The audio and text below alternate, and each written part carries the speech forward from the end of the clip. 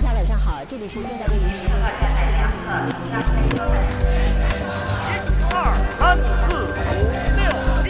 Willkommen zu Merrick's Experts, dem Podcast, der aktuelle Entwicklungen in China analysiert. Am Mikrofon ist Ariane Reimers. In diesem Jahr finden die 6. deutsch-chinesischen Regierungskonsultationen statt, pandemiebedingt als Videokonferenzen. Sie fallen in eine schwierige Zeit. Vor 5 Wochen hatte die EU Sanktionen gegen China verhängt, wegen der andauernden Menschenrechtsverletzungen in Xinjiang. Die Chinesen reagierten umgehend mit weitaus schärferen Sanktionen.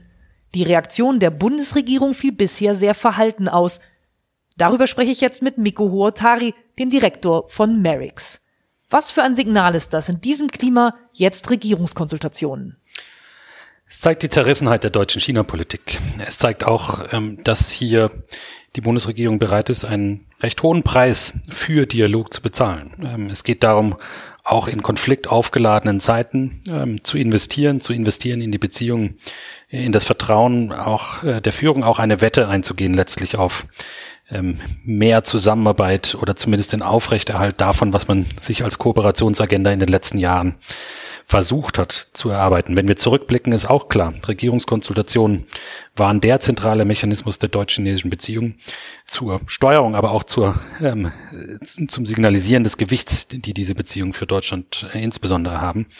Es muss aber auch gefragt werden, was sind denn die konkreten Ergebnisse, die das bislang gezeigt hat? Wir sehen sicherlich eine massive Vertiefung der deutsch-chinesischen Wirtschaftsbeziehungen. Wir sehen aber auch gleichzeitig, dass sich im europäischen Gesamtgefüge doch China eher als Wettbewerber und Rivale mittlerweile aufstellt und entsprechend bei zentralen Fragen der Kooperation eigentlich recht wenig passiert ist. Entsprechend die deutsch-chinesischen Regierungskonsultationen im schwierigen Kontext deutsche bundesrepublikanische China-Politik höchst zerrissen. Welche Rolle spielt da die Wirtschaft? Wie wichtig sind die Wirtschaftsbeziehungen Deutschlands mit China in diesem ganzen Kontext? Spielt da auch immer die Angst mit, wenn man einen härteren Ton anschlägt gegenüber China, dann müsse man sich am Ende auch bei den USA wiederfinden? Da steht diese Frage des Decouplings im Raum, die Deutschland sicherlich nicht gut tun würde. Wie groß ist da der Einfluss der Wirtschaft?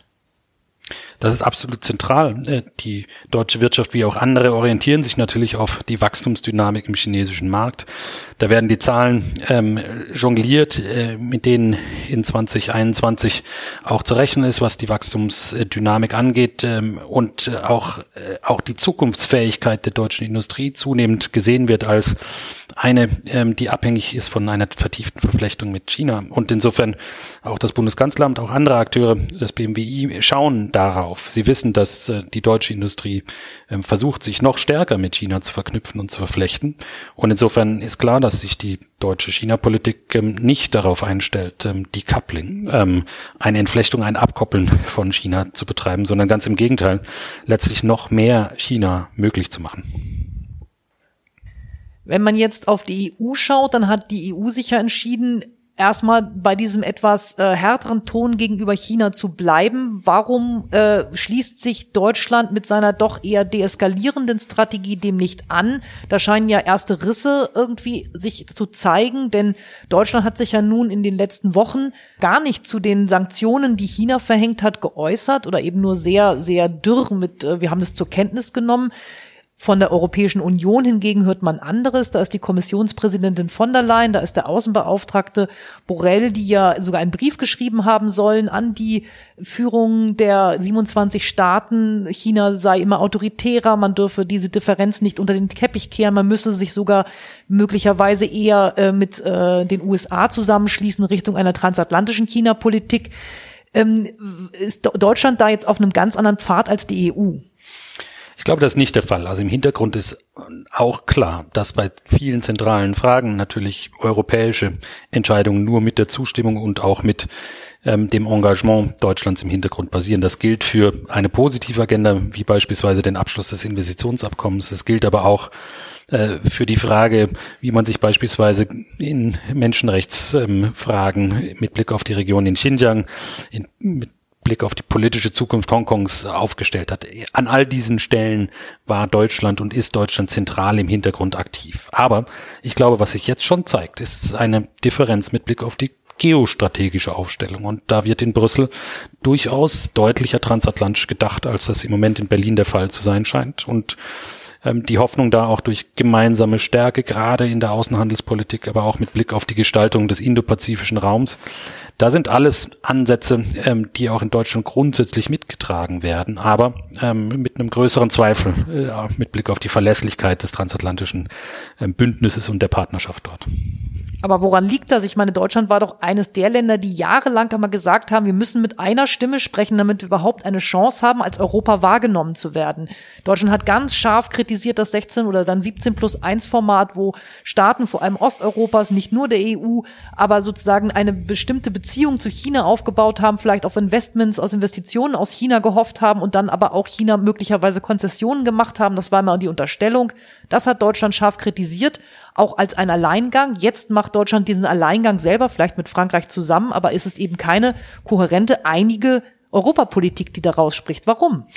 Positiv formuliert ist das der deutsche Ansatz für Führung in Europa.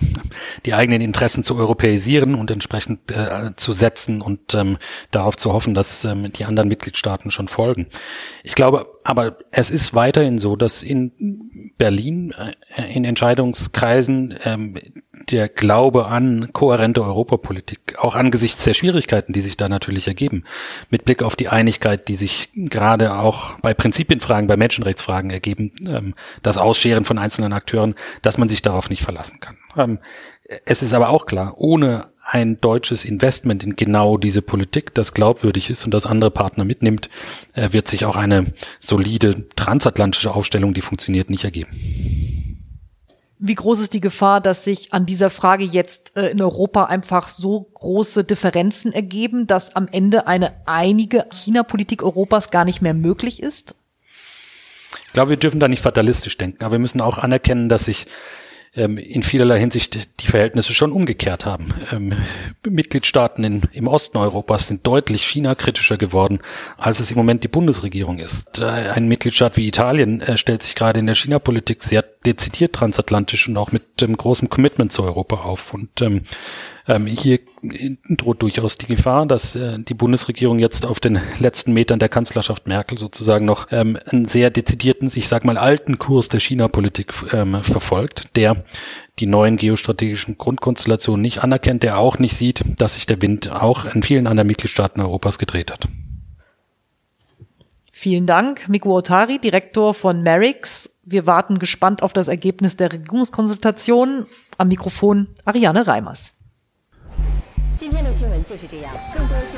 Sie hörten Merix Experts, den Podcast des Mercator-Instituts für China-Studien in Berlin. Wenn Sie mehr über unsere Arbeit erfahren möchten, besuchen Sie uns auf merix.org.